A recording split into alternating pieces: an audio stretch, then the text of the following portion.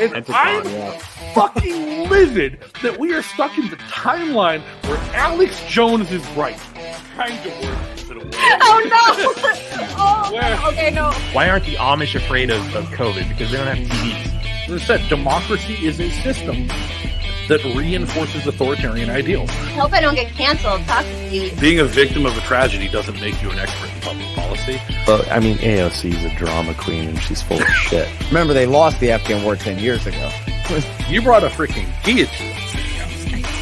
They said, you don't get to tell us no, we're the state health department, and I said, hell no. It wasn't making Christianity better, it was making rock worse. What the fuck do you have on your face, Olivia? You want to make the world a better place? Have some babies and raise them to not be stupid. I remember thinking, man, governments are not going to like this shit. Ladies and gentlemen, boys and girls, activists, shitposters, and people of the internet, thank you for tuning into another episode of O'Donnell for Liberty. As always, I'm your host, Justin. Before we get started, just remember, whatever platform you listen on, whether YouTube Live, Odyssey, Spotify, Apple Podcasts, Anchor, or on the air over at lrn.fm, you can help grow the show by liking, commenting, subscribing, and sharing with your friends. And if you enjoy the content that we're putting out, you can join the production team by visiting patreon.com/O'Donnell for Liberty. Again, that's patreon.com/O'Donnell, the number 4, Liberty. If you want to keep in touch between shows, follow me on social media and join our community Discord channel where you can chat with other fans of the show at any time. All these links can be found in the description of the video or podcast you're listening to, as well as on o'donnellforliberty.com. So check the description for that link and make sure you check it out.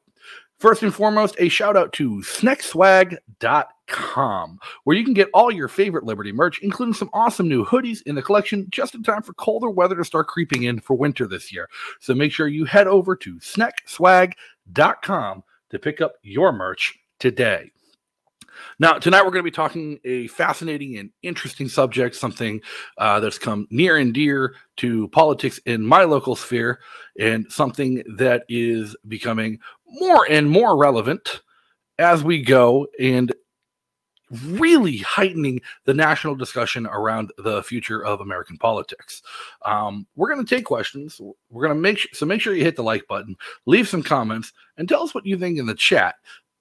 We're just waiting for Lewis to pop back in, but tonight's guest, someone I'm super excited for you guys to hear from, someone who I might not agree with politically, who we might be on different sides of major political issues, but he's someone out there doing the work, doing great work, leading the Cal Exit movement, Yes California proposition, ran for governor in California, possibly running for governor again, secessionist extraordinaire, Louis Marinelli. He just popped out of the studio. We're just going to wait for him to pop back in.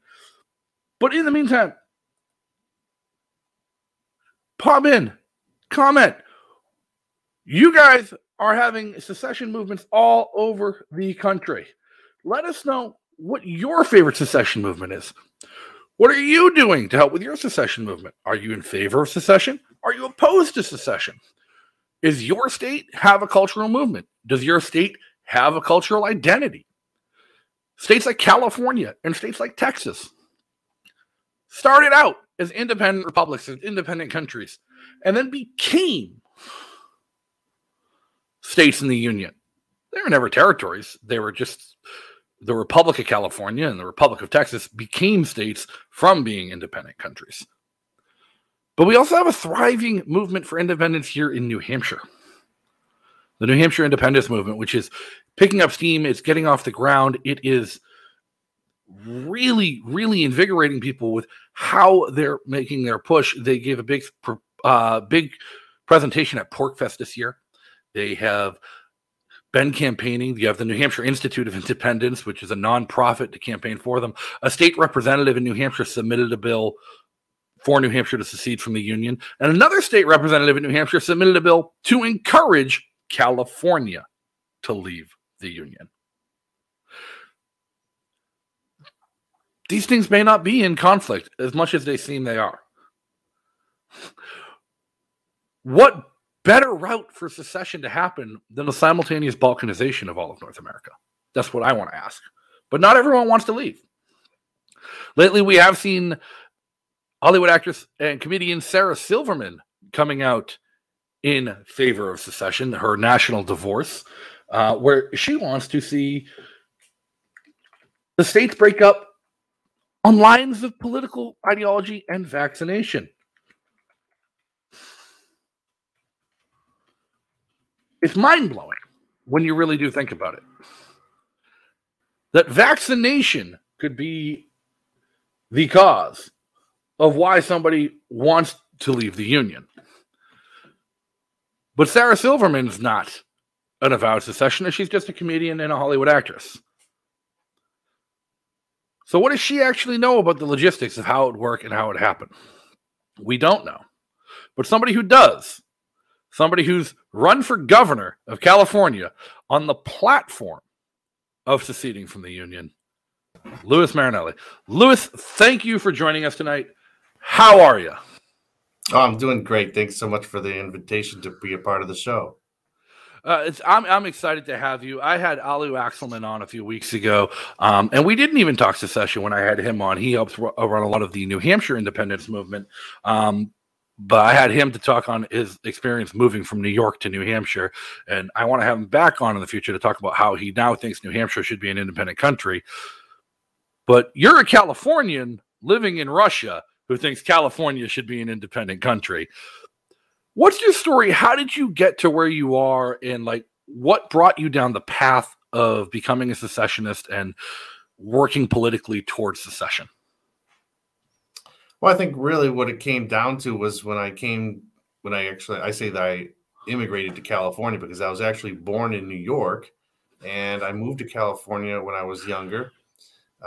And when I moved to California when I was younger, I realized that the government of California is much more effective and efficient at doing things and serving the people of California than the federal government is for the United States. And so I started to really see this stark difference between how good the federal government works for the United States and how dysfunctional it is, I guess, and how functional, comparatively speaking, the government in Sacramento is. Now, that's not to say that I'm a cheerleader of Sacramento. Well, of course, nobody could really be a cheerleader of Sacramento, I don't think.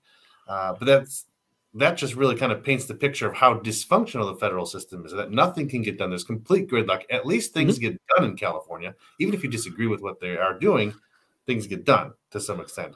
And so I started to see that kind of stark difference there. And then I also started to see how that stark difference really impacted the people of California. Because on the one side of the border, we have a federal government that's like using our federal tax dollars in ways that the people of California wouldn't support or wouldn't like them to be used. We're having the federal government redistribute our taxes to other states in the union. So we're subsidizing a lot of our states in the union at our expense. And then the other side of the border in California, we have a government that's trying to do things to expand access to healthcare, expand rights for the minority groups and disenfranchised voters and for undocumented immigrants and so on and so forth. So I really saw that stark difference. And I was like, well, California, I just kind of moved here, but this place seems to be, better at governing California than the United States is. Like I know that the folks in Texas like to say that the best people to govern Texas are Texans. And so I really came to understand that the best people to govern California are Californians. And then you start to look into it a little bit and you start to see things like, well, wait a minute. Everything I just said, it compounds together with the idea that California is the 5th largest economy in the world. We have 40 million people. We have resources, natural resources, minerals, and other natural resources.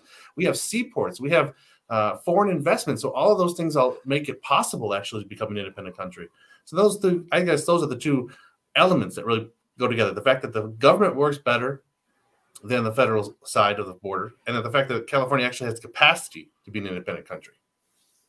Yeah, the capacity is the thing that's really mind-blowing, and a lot of people don't think that rationally. They say, states can't secede, they can't be an independent country, they won't be able to survive without the federal government, they're not big enough, don't have enough resources. And you look at it, it's like, okay, like San Marino is an independent country, Liechtenstein's an independent country, the Vatican City is an independent country, and the wealthiest country on earth. And it's the size of a few city square blocks. Like, size doesn't necessarily relate to a country's ability to function and a nation's ability to function. Resources absolutely have something to do with it. The people absolutely have something to do with it. But there are competing movements in California, especially. From what I've seen, like the Texas independence movement and the secession movement in Texas is everybody's really on board with Texas seceding. And I've seen some really varying takes in the Californian one where it seems like everybody's in favor of California seceding, but has a different vision for how it does. Some people, it's just the Bay Area and LA split off and form their own country. Some people, it splits into 3 different countries. Some people, it stays a state. It stays part of the U.S., but splits into 6 new states. And I saw a proposal yesterday that came out with the hashtag CalExit on Twitter, which was California becoming a new country and ceding a lot of the desert and a lot of land in what is currently California to Native Americans as a second separate country. And it's fascinating that California is big enough and California is diverse enough that all of these plans have merit and could all theoretically succeed. Yeah, definitely. I do know and recognize that the people of Texas have long held a kind of civic pride in Texas and the borders of Texas and the flag of Texas and Texas history. California, I think, has a lot of that to some extent, but not in the same way. I think that Californians are proud to be Californians. I know that our former governor, Jerry Brown, used to say that California has a golden state of mind. It's a California golden state of mind. It's a kind of a makes us our own separate nation because we have our own mentality. We have our own culture. But I don't think it's so much bound by a particular set of borders that go back to hundreds of years ago that people are proud of California because the borders that go through the forest in the Sierra Nevadas, for example. So I do see those different movements around California, but I would point out that some of those that you pointed out are not so much CalExit. Some of them are, for example, like the Timothy Draper and Silicon Valley's idea to break California up into 6 states. That's not a CalExit thing. That's kind of like let's just break up California into 6 states because it would give Silicon Valley its own 2 senators, so they can take control of the world that way. So there's another movement out there called I think it's called New California, which is an idea of making a 51st state out of half of the state of California, something to that effect. But really the only CalExit movement out there is something to do with making California an independent country.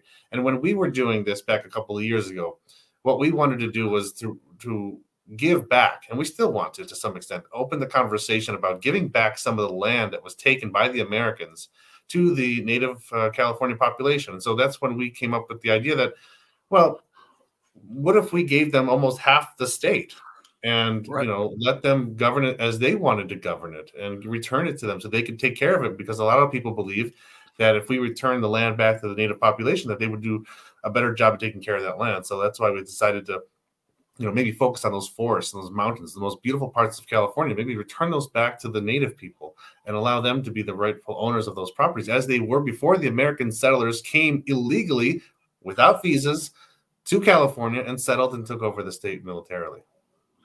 Right. Now, Andrew Olding in chat, he had a question early on. If the CalExit movement and Yes California still opposed the movement for the state of Jefferson. Because I know that's been a movement I've been aware of for a long time, where people in Oregon and Northern California, the more conservative and Republican part, have talked about splitting and forming a state of Jefferson that's more aligned politically with how they feel, because a lot of people in Northern California feel that Sacramento doesn't govern them the way they want to. I think that we have some sympathy for them. I understand that their flag has 2 X's on it because they feel they've been double-crossed by Sacramento. And so we empathize with that. We understand that Sacramento is, like I said in the beginning, we're not a big cheerleader of Sacramento. So we like to make it, differentiate. Standing up and being a cheerleader for California's ability to be an independent country does not mean that we believe that Sacramento in its current form and the leaders in Sacramento should be the ones leading that independent country. But we still think that California itself and the people of California themselves deserve independence and it can have the capacity to be an independent country. But when it comes to Jefferson, to answer the question, I don't think that there's a strong opposition to that idea. I think that, in order for us to maintain our value system, which is really our values of CalExit is really based upon self-determination, right? And so if the people of the counties of Jefferson, they wanted to exercise the right of self-determination, hold a vote that said that they want to, for example, remain in the United States, I personally wouldn't be opposed to that because I don't see the point in saying, well, California deserves the right to secede from the Union because of self-determination, right? But no, Shasta County has to come with us. even if they don't want to. Right. Well, That's really the crux of this whole thing is like the United States, the nation of the United States of America was formed by rebellion, revolution, and treason, where people revolted against the crown, declared their independence, and decided they were going to govern themselves. The very basis of the foundation of this country is on the reality that secession is inherent right of a group of people to determine their own governance and determine their own future. So those who oppose the secession movement today on the grounds of we fought to keep this country together, I'm like, I don't think you understand what you fought for. Yeah. To a lot of them. Yeah, so we would be open to the idea if Jefferson, if they wanted to organize, and they've had votes on this in the past, by the way. And if Calyxit was about to happen, I think it would be right for us to hold some kind of a vote or referendum and see which counties wanted to stay in the Union, or perhaps join with Nevada or Oregon, or create the new state of Jefferson. And they would, for example, replace California, take California's star on the American flag, and California can leave, and then they can remain, and everyone's happy. I think that's the best way to do it when it comes to, the principle of voluntary association. I think is an important part of any kind of secession movement. If we're going to secede from the Union based on the ideals of voluntary association, self-government, and the right of self-determination, then we ought to give our own people in California the right to remain if they want to. Don't know why they would necessarily, but if that's what they want to, then they should be able to remain in the United States. Yeah, they absolutely should. But I mean, hear me out here. My stepfather is a tried and true conservative Republican American. He lives in Massachusetts and hates it and freaking hates the government in Boston. Still hates the government in D.C. But he's a nationalist. He voted for Trump. He supported Trump. He supported Bush. He supported Reagan. Opposed Clinton, opposed Obama, just on the party lines that were. But he's always been a nationalist, always been a patriot, always been an American first type of guy. And it was recently, only the past year or so, where he told me, he's like, I think we're heading towards the complete balkanization of North America. And I look at something like Calyxit, and Calyxit's an independence movement that has legs, that's moving, and it stands a chance. Alu Axelman chat, right on. Hashtag New Hampshire exit. And I'm right there with Alu about New Hampshire exit. It's just, I don't think New Hampshire declaring its independence and seceding would have quite the impact on the global scale as California would.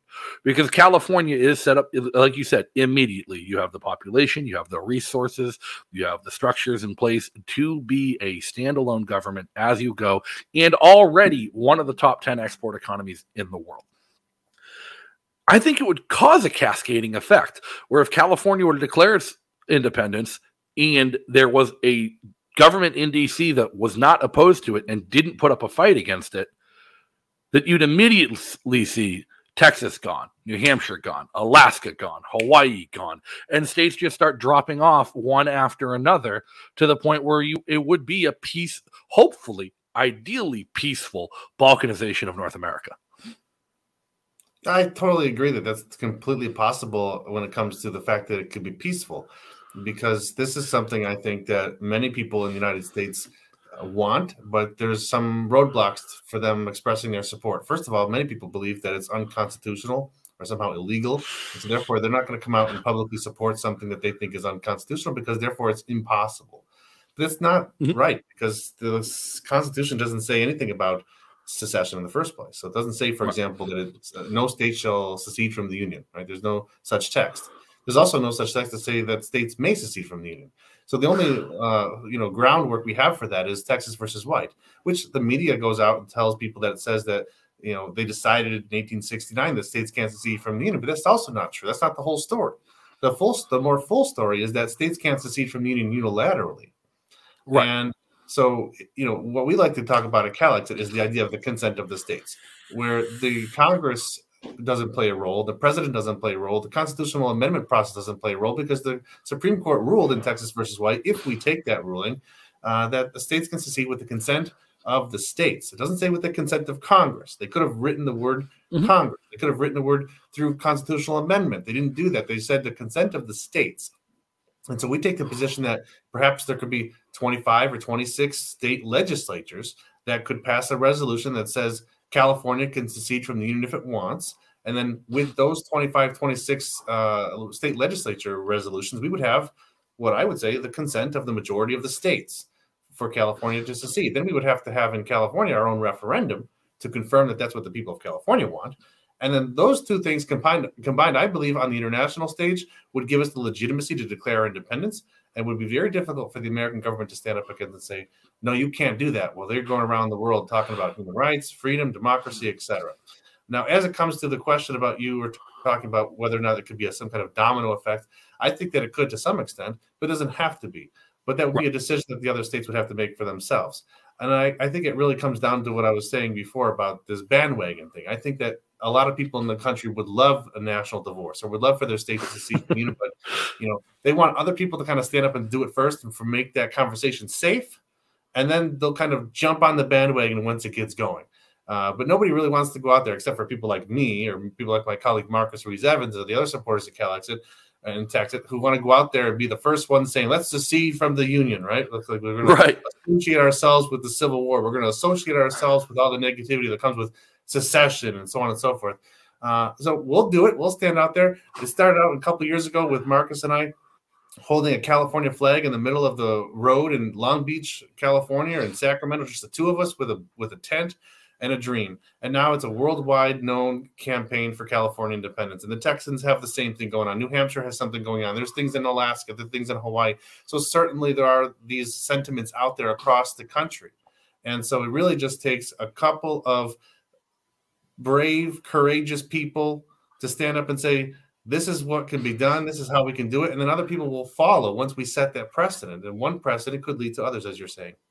Yeah. So, I mean, the constitutional argument and the constitutionality argument really falls flat with people like me and people who share my politics and a lot of people in the New Hampshire independence movement, because I'm an anarchist and the New Hampshire independence movement is mostly populated by libertarians and conservative libertarians, more libertarian leading conservatives and Republicans who are pushing for the New Hampshire independence movement. And people like me are always sitting there quoting Lysander Spooner and the Constitution of No Authority. It's like either the Constitution has authorized this oppressive government that we have, or it has been powerless to stop it.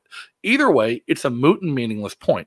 And if we're voting to secede from the Union, we're voting to reject the authority of the Constitution anyways. My personal preference, and this might be the pie in the sky thing, I understand why a lot of people say there is some benefit to being part of a country that is a global superpower, that being part of a country that 50 states working together create essentially a trade bloc that's one of the largest economies in the world and can dictate terms in its favor when it comes to international trade and international relations. I don't necessarily think a single country needs to exist for that to happen. I look at things like the European Union, like the African Union, where you have independent countries that are banding together in economic trade blocs, opening up their own borders between themselves, but still governing themselves. Well, the European Union is a little bit more heavy-handed than the African Union or Southeast Asian economic unions. But the independent countries still largely self-govern themselves and only join together for economic benefit. I wonder how much better and less conflicted of a world we'd live in had the Articles of Confederation never been replaced with the Constitution in the first place.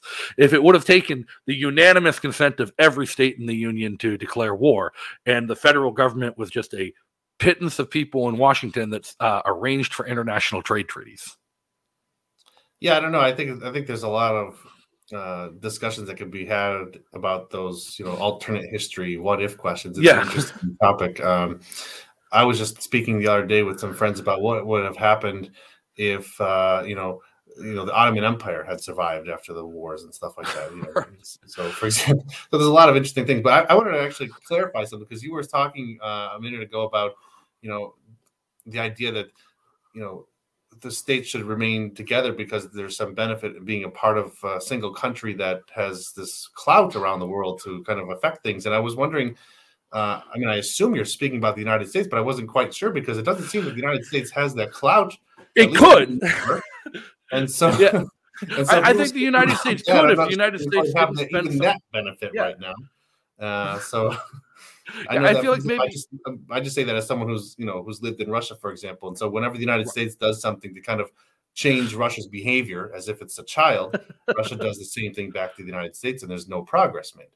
And so I don't think the United States has that much clout around the world. So for people to say, well, we should stay in the Union because we have this international clout that we can affect things that we want to, because the United States doesn't really, affect the world very much anymore anyway, except for with its bombs and drones. You're absolutely right. And the bombs and drones are a big thing. And I'm an isolationist. I do not believe in foreign intervention or war or military adventurism. I think a large part, a hugely, massively significant part of every global conflict and every issue in the world since the fall of the Soviet Union has been due to American exceptionalism and American foreign intervention and American foreign policy. Those are absolutely terrible things, and they have led to a lot of strife, suffering, and just pain for billions of people around the world. And one of the big pushes for me to support secession is that I hate the fact that my tax dollars go to support that against my will. I hate the fact that a portion of my paycheck, every paycheck, goes to pay for a drone program that's bombing children in the Middle East against who've never done anything to me. Yeah. But I think the weight and the merit to the argument of the safety in numbers argument and the strength in numbers argument comes to more of a protection thing and a trade negotiation thing. And I think if we were to see the balkanization of North America, but maybe the reforming, maybe it's no longer the United States of America, but maybe just a North American economic bloc where 50 independent states band together to negotiate open and free trade between themselves. You call it the American Union. Yeah, something like the American Union, where screw it, we'll take half of Canada too. But to negotiate open and free trade between themselves and to band together solely for the purpose of defense. Like, say, the United States does break up. Russia doesn't. Russia's now the big boy on the block. Now it's Russia and China and nobody else. What's to stop if Russia and China decide to flex their power? Well, maybe those 50 independent small states banding together to form a single superpower, but not in the guise of a government, in the guise of an alliance and a union that's geared towards respecting the individual sovereignty of each individual state and only banding together when necessary for the defense of their own sovereignty. Yeah, I generally agree with that. Although I would point out that Russia, for example, is a country that's facing population decline, and also as the economy is largely based upon fossil fuels, which by many accounts may not be the future of our planet. And so they're kind of in a tough spot right now in terms of trying to be a superpower in the world. Certainly they're vying for some influence around the world, but the fact that they're trying to vie for that influence and they really try to exert themselves to try to be that player kind of demonstrates the fact that they are not that player right now. And with their demographic problem in Russia, people are leaving Russia. There's poverty in Russia to the extent where people can't afford to have more than one child, buy homes and things of that nature. It's not really much for, growing of an economy. The extension of Vladimir Putin's rule beyond 2024 will bring potential political unrest into this society. So I'm not really sure. I can't speak about China because I don't really know much about China at all. Right. But as far as Russia goes, I certainly think that there are at least a debate to be held about whether or not they qualify or will qualify as a superpower if the United States were to break up. But the point, I think I really wanted to bring up was, we like to bring up the idea of Czechoslovakia, because Czechoslovakia was one country. They divided through what's called the Velvet Divorce. Today, they're neighboring countries in Europe. They have great relationships with each other. When the president or prime minister of one country gets elected, they traditionally go to the other country first as a custom, and they have a mutual defense agreement. And so there's nothing to say that, because the United States goes through a divorce, California and Texas, for example, won't maintain good relations. California and Texas won't maintain commerce and trade with one another and won't even have a mutual defense agreement. They can totally do that. In fact, I think it's more likely that we would, simply because of the fact that the liberal and progressives in California wouldn't be interfering in the domestic affairs of the people of Texas, and the conservatives in Texas won't be interfering with the domestic affairs of the people of California. And we can get out of each other's hair, get out of this dysfunctional household, and then we can actually have cordial relations with one another. Yeah, absolutely. I think that's what I was trying to hammer at. That's what I was trying to get to. Absolutely. Is that just because we divorce, just because we break up, doesn't mean we can't still band together when it counts and where it helps us. Married couples often have better relationships when they get divorced too, because they're just simply out of each other's business, and they can just let the animosity and the emotions calm down, and then you can have a cordial relationship with one another. I think that analogy could be used for the states as well. Yeah, so we have an open question from Aaron in the chat. Wouldn't the states who secede not only make themselves more vulnerable, but the U.S. as a whole to the jointed efforts of the CCP and cartels to cause massive amounts of drug overdose? So I think we just covered this. There is still the potential for the states to band together for their own defense and for their own benefit when necessary as independent sovereign states. China... Who knows? China just announced they're demonstrating hypersonic warheads, and they're trying to make themselves the biggest superpower they can, but nobody actually knows what their end goal is. And I do think it would be important that independent states band together to defend themselves because of the threat of something possible from the Communist Party of China.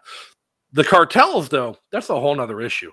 Mexican drug cartels were created by the United States federal government to launder money by selling drugs to poor people in the United States to fund black operations against the Soviet Union during the Cold War. If you didn't have the United States federal government funding and creating cartels, we wouldn't have the war on drugs and we wouldn't have the issues we have today. And even if you want to tackle the drug war, I think taking the federal government out of it and letting each independent state figure out its own approach to how to deal with things, what to legalize, what to regulate, what to treat, and what to incarcerate, you'd get different, as Gary Johnson put it. I hate giving credit to Gary Johnson, but you would get 50 laboratories of innovation, and you'd get a true competitive market in how to deal with the crisis and deal with the problem, and the best result would float to the top. So, and I can guarantee you, California and Texas would both take wildly different approaches to that. Yeah. Yeah, so about China, though, I had said a couple of moments ago that I don't really know much about China, which is true, and I'm not an expert on China. But what I do know about China is that they're very organized planners for the future. The Chinese government is really organized planners for the future. They have like we're trying to, pass budget resolutions in Congress that allow us to pay for the government for the next 50 days.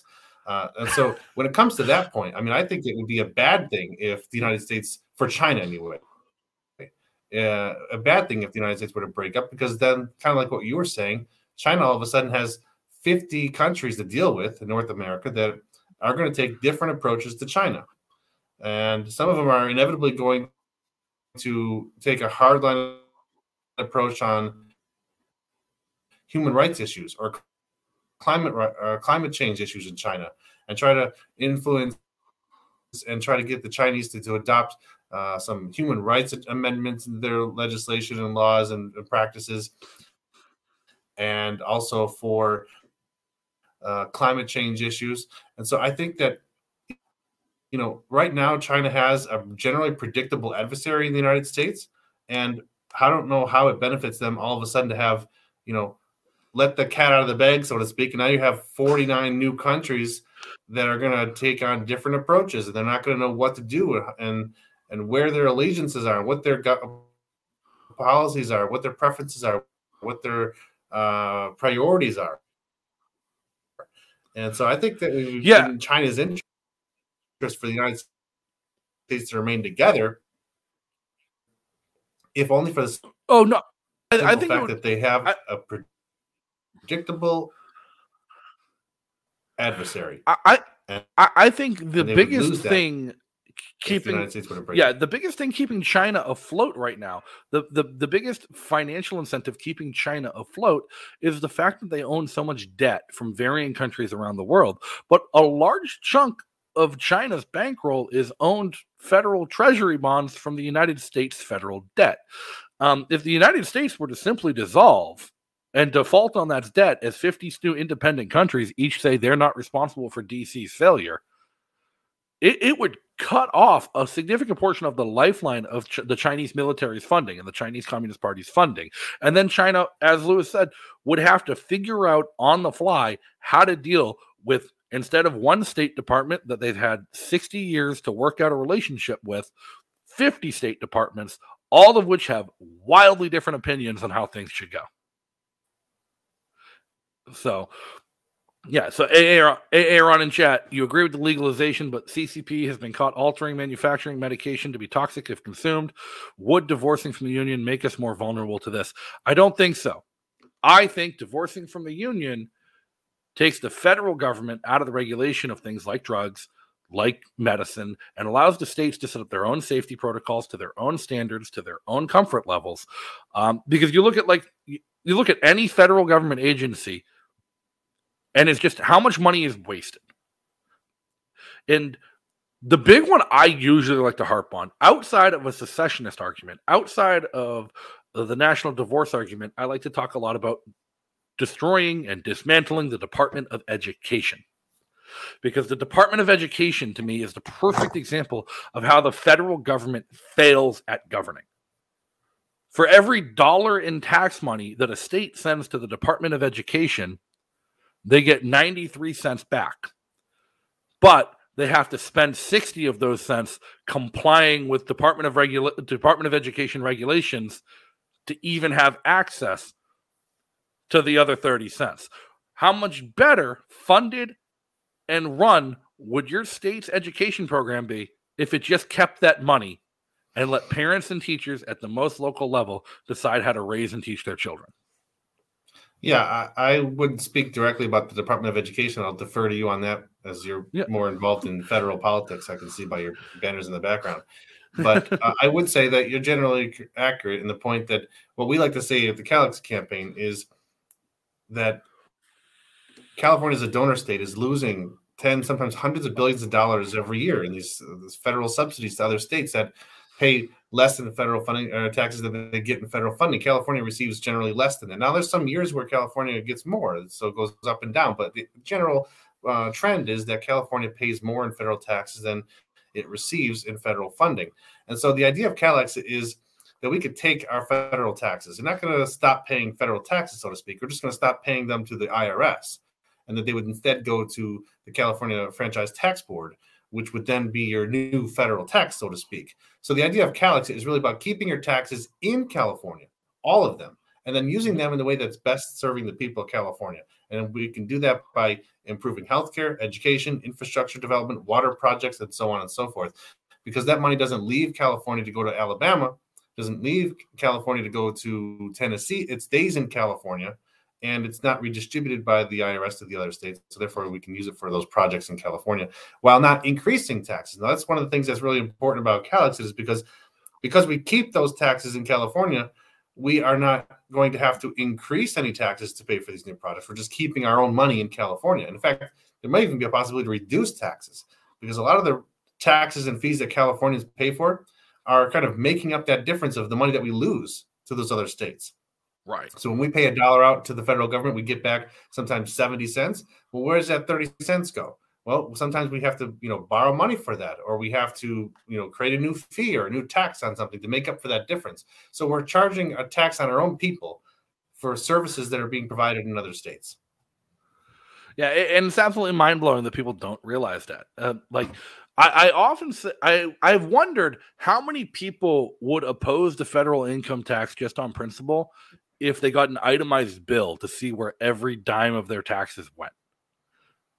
If somebody in Manchester, New Hampshire gets our itemized bill for our taxes and said, okay, for every dollar, 4 cents got spent on New Hampshire, 1 of those cents got spent on my city. Everything else is like, okay, Tennessee, Israel, Iraq, Afghanistan. If people got an itemized bill to see where their money was wasted, how their money is wasted, I think they'd be more invested in keeping it home, keeping it local, and keeping it to themselves. Exactly. And that even applies to things like defense, because people say, for example, and we were talking about this earlier, what about staying together as a country so that we can have mutual defense? Well, if we talk about defense, Californians pay about 13% of the federal government's budget every year. Well, 13% of the defense budget is about $80-90 billion a year. Well, if you look at the average country around the world, how much they spend on defense every year, it's about $26-30 billion a year. for the average country, that including countries like Israel, which are in a war zone, surrounded by countries that would like to destroy them, or as Iran says, wipe them off the map, so to speak. And so they spend about $30 billion a year on defense. Australia spends about $30 billion a year on defense.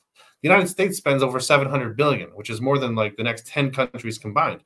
And so 32. if California was an independent country, as the 5th largest economy in the world, we wouldn't need to spend $80-90 billion a year on defense. We could spend, let's say, even $30 billion a year on defense, have a globally, an average global defense like every other country in the world, be adequate for our defense in North America, and that frees up $60-70 billion a year, or $50-60-70 billion a year, depending on what year it is, for other projects. That defense budget money would be redistributed to education, like we were talking about, for example, or healthcare or infrastructure, because we're not spending $80 billion a year on defense. We're spending $30 billion a year on defense for defending California, a country that's, for example, 40 times smaller than Russia, but pays $10 billion more per year for its defense under the United States.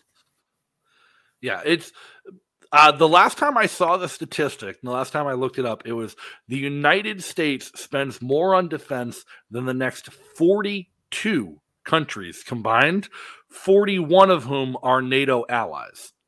The one oddball being China. And so, like, it's absolutely asinine.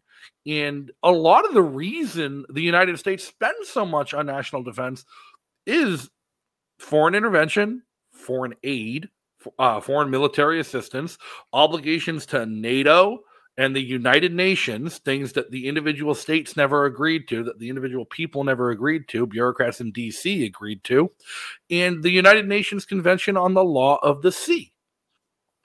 The United States, per international law, is obligated to be the police of international oceans and to respond to all, and protect all shipping and trade routes from piracy.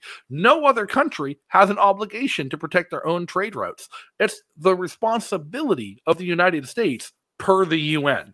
So not only as individual states have we deferred our sovereignty to DC, DC has further deferred our sovereignty to an unelected body of international bureaucrats that meets in New York City.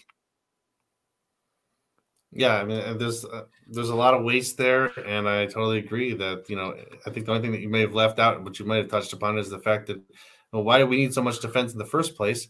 And maybe because we're causing our own problems around the world that making people want to attack the United States. And so if we didn't have a history of imperialism and drones and bombs, as we were talking about, then maybe we would have fewer enemies. We wouldn't feel the need to have to defend ourselves so highly. Yeah, and it's absolutely asinine to even think. And let's be perfectly honest.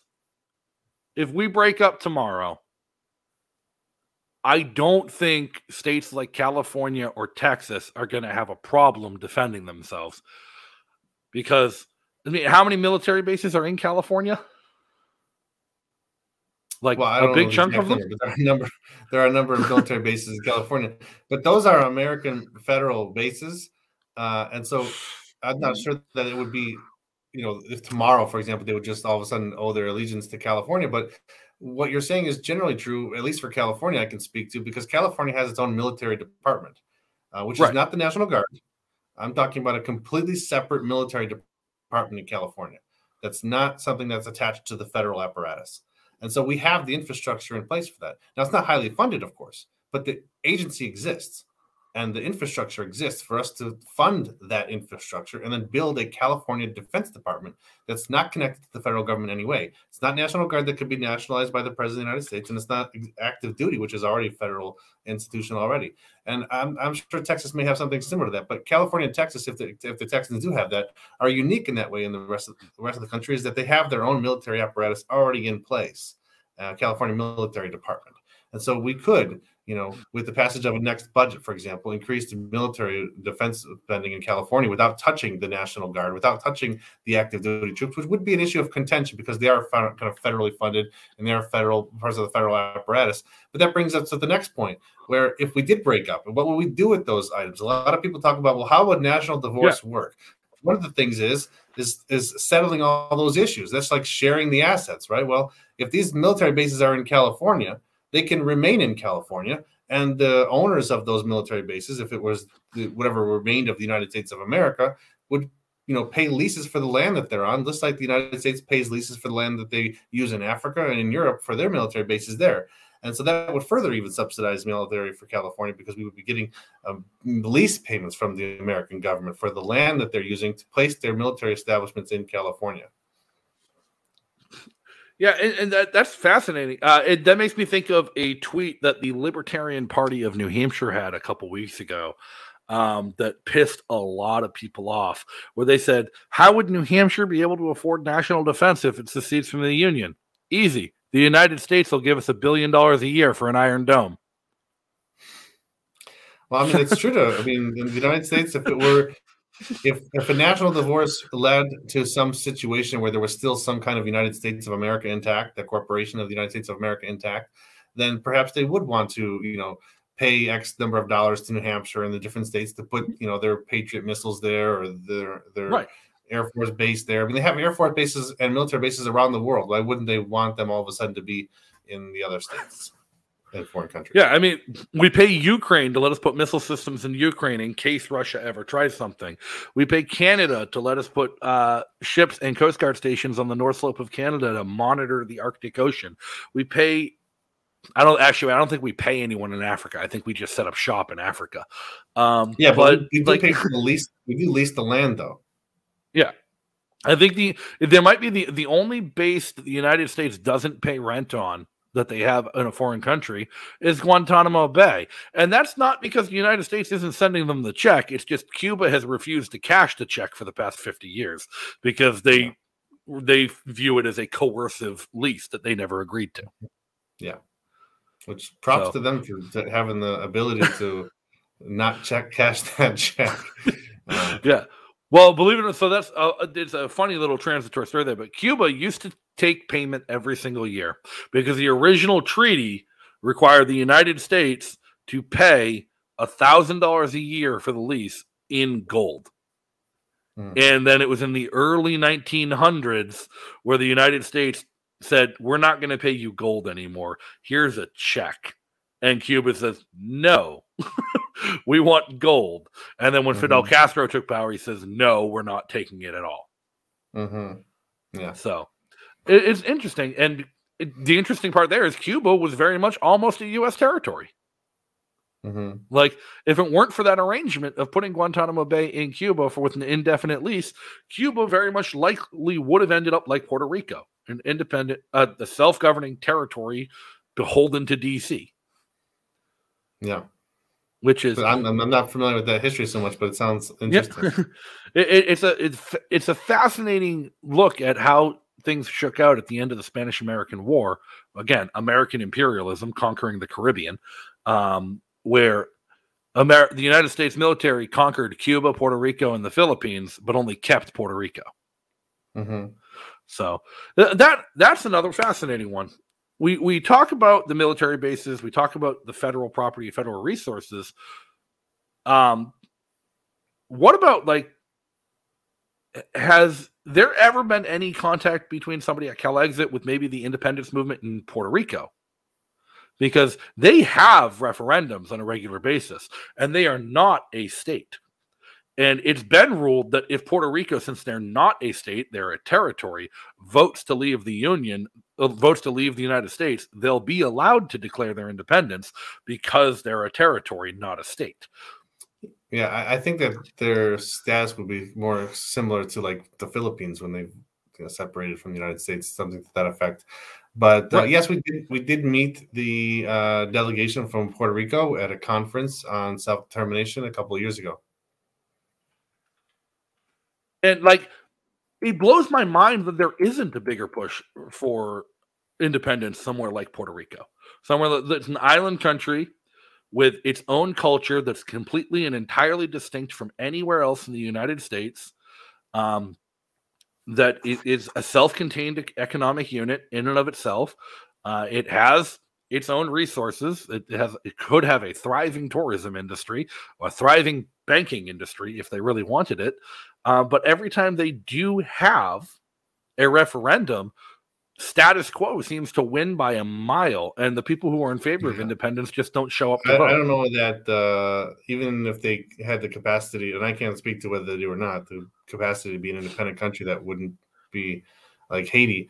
I think that the people there wouldn't want to lose their automatic U.S. citizenship that they get from just being born there, I guess. And if they became an independent country, they might be thinking, well, be cool, but then we're not U.S. citizens, and then we're stuck on the island because we can't go to Miami. So fair. Okay. Another reason that we need to form together. I think that's the one good thing about the European Union is the ability to travel throughout the European Union without any passports. Is that they're all independent sovereign states that answer to Berlin. They like to claim they're independent and sovereign states, but Berlin has a stranglehold over the entire European economy, and whatever Germany says goes. But people are allowed to cross borders for work. People are allowed to cross borders for travel. There is no like if you go to a border checkpoint and a European passport from any European country, right on through, no checks, nothing. To me, that's the balkanized North America I want to see. I want to be able to go visit a friend in Iowa and just drive through New York, Ohio, Pennsylvania on my way out there and not have to worry about border control. Yeah, I totally agree with you there. And a Calex, for example, we talk about the same thing that, you'd still be able to go to Las Vegas. You might just have to take your passport if there's a check on the American side, but there's no reason why we wouldn't allow there to be free travel, because this idea of Calex and this idea of national divorce doesn't mean that we're going to have worse relationships afterwards. It's quite the opposite. That's the whole point of it. The whole point of it is to have a better relationship after the divorce.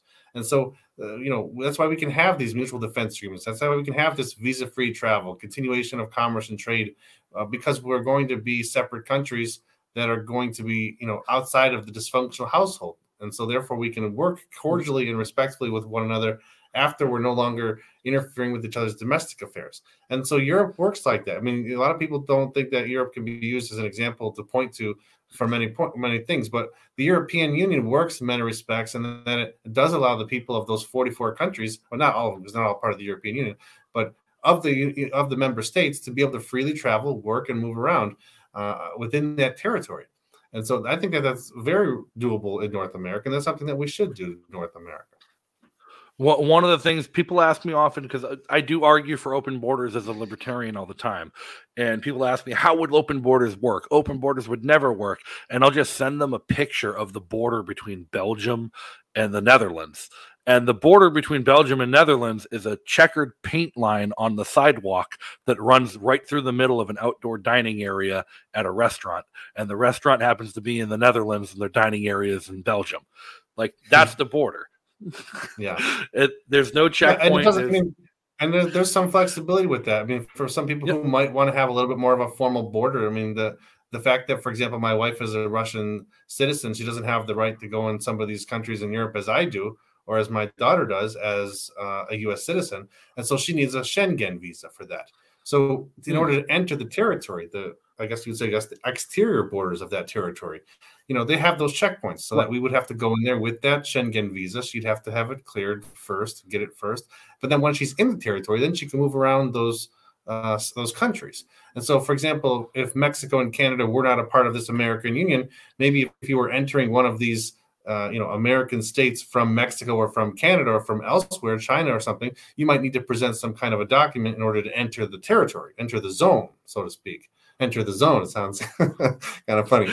But then once you're in that territory, then you would be able to freely move around the 49 or 40 or 30 or whatever number of states that were, created through national divorce. Yeah, well, I'm looking forward to it. I think we are high time approaching the point, and unfortunately, I do think it's really unfortunate and sad that what is driving the national divorce talk and what's pushing people towards the national divorce talk isn't so much the realization that DC is bad. There's people like me, there's people like you, there's people like Elliot Axelman from New Hampshire Independence, there's people like the Texas guys who recognize that what it really is about is state sovereignty and independence from DC's overarching tyranny and governance at a local level. That Sacramento is best to govern Sacramento. Dallas is best to govern Dallas. Concord is best to govern Concord. DC needs to get out. But a lot of the support that the people have been throwing behind is just due to the division and anger and hatred and negativity surrounding American politics the past 8 years.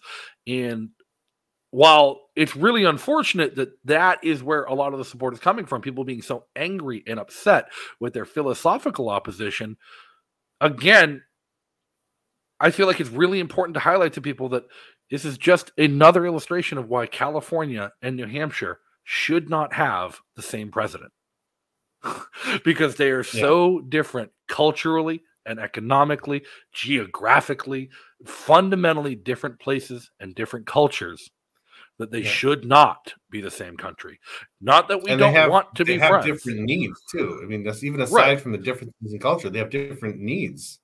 And so this one size fits all federal laws that we're passing, those don't work because and they're difficult to make because they need to apply to states like New Hampshire and California, and it needs to meet their needs somehow. And how do you do that? That's not possible. And so that's why so much of this federal apparatus that we have is dysfunctional, because it's just not possible, I think, on that scale to create a law or create a program that meets the needs of the people in the various different states across the whole continent that have different cultures, different histories, different backgrounds, different demographics, so on and so forth. So that's why it's better for the people of California to govern the people of California, because the people of California know what they need, and they know their own history and their own culture and how to do things in California. And there's no reason to even take it to the next level that the people in New Hampshire should have any say in what's going on in California, so that the two New Hampshire senators shouldn't be able to hold up through filibuster something that needs to be done for California, or the other way around. California senators shouldn't be able to filibuster something that Texas thinks should be done for the people of Texas. And so that's what the national divorce does. It allows us to get out of each other's way, get out of each other's domestic affairs, get out of each other's hair. We don't have to be at each other's throats anymore. And we don't have to try to force a set of values on another population that doesn't want to have it. And by doing so, we can have a situation where, peace and tranquility, like that word tranquility in the Declaration of Independence, can be restored in North America, because we're not going to be at each other's throats anymore. And the thing that I like to say is that, right now in our country, the root of this problem is the fact that we can't have compromise anymore. But the things that we need to compromise on in this day and age are not things that are like, minute details of policy. Like, what's the tax rate going to be? Is it going to be 4% or 5% or 6%? We could compromise on that. We could find compromise in that, because we're not compromising our values to come to an arrangement. But the things that we need to compromise in this country now would require one side or the other to compromise their core values. And I don't think that we should live in a country that requires us to compromise our value system just to have peace in society. And that's why we need to have a national divorce. I agree 100%. Louis, it has been absolutely fantastic having you on tonight. I am super excited for Liberty Forum. First weekend in March, everybody. The New Hampshire Liberty Forum. You can check it out. You can get your tickets at nhlibertyforum.com. Come see Louis, Yes California, Cal Exit, New Hampshire Independence, Texas Secession Movement, all in one place for the first time ever in person. It's going to be fascinating. I'm going to be there. I'm going to be helping out running the event. And Louis, tell everyone where they can learn more and where they can follow you. Yeah, definitely. And I'm looking forward very much to coming back and being in New Hampshire and participating in the forum as well. But yeah, to answer your question, people can go to my website, lewismarinelli.com, to read my occasional blog posts. I also have live feeds that are similar to this, where I go off on talks about national divorce a couple times a week and other topics related to the California campaign for governor coming up next month, in the next couple of months, because I'm actually running as a candidate for governor against Gavin Newsom, against the one state, one party rule in California. And they can find information about me at lewismarinelli.com or at calexitgovernor.com. So lewismarinelli.com or calexitgovernor.com. That'll pop up. You get more information. Keep in touch with Louis. If you're in New Hampshire, if you're in New England, if you're within a 12-hour drive of New Hampshire and New England, or if you want to fly in and risk TSA and the masks and the blue gloves of freedom that the federal government has forced on you, it's totally worth it. Again, nhlibertyforum.com. Get your tickets now. It's going to be a great event, and I'm looking forward to it. Louis, again, thank you so much for coming on tonight. For those of you who didn't catch on, Lewis is in Moscow. It's a late night for him to make this work. So thank you. I'm in Moscow for 44 more days, counting the days down, and we are out of here. And coming back home, running for governor, going to change the world. Awesome. And I'm looking forward to watching you do it. But until next time, everybody, be free. Thanks again for tuning in and joining us tonight. Make sure you hit that like button and leave a comment below to let us know your thoughts. If you haven't subscribed, go ahead and hit that big red subscribe button on YouTube and turn on notifications to get alerted every time we go live. If you enjoyed this content, you can join our production team on Patreon by following the link in the description. And don't forget to follow on social media and join our community Discord channel by following the links in the description as well. The best part of all of this is the community that we're building and growing. So go ahead and join us. And thanks once again to our awesome sponsors and patrons for making all of this possible. And if you can't catch the show live, you can always catch it the next day on YouTube, Odyssey, Anchor, Spotify, Apple Podcasts, Breaker, and wherever else you listen to your favorite podcasts. So until next time, everybody, be free.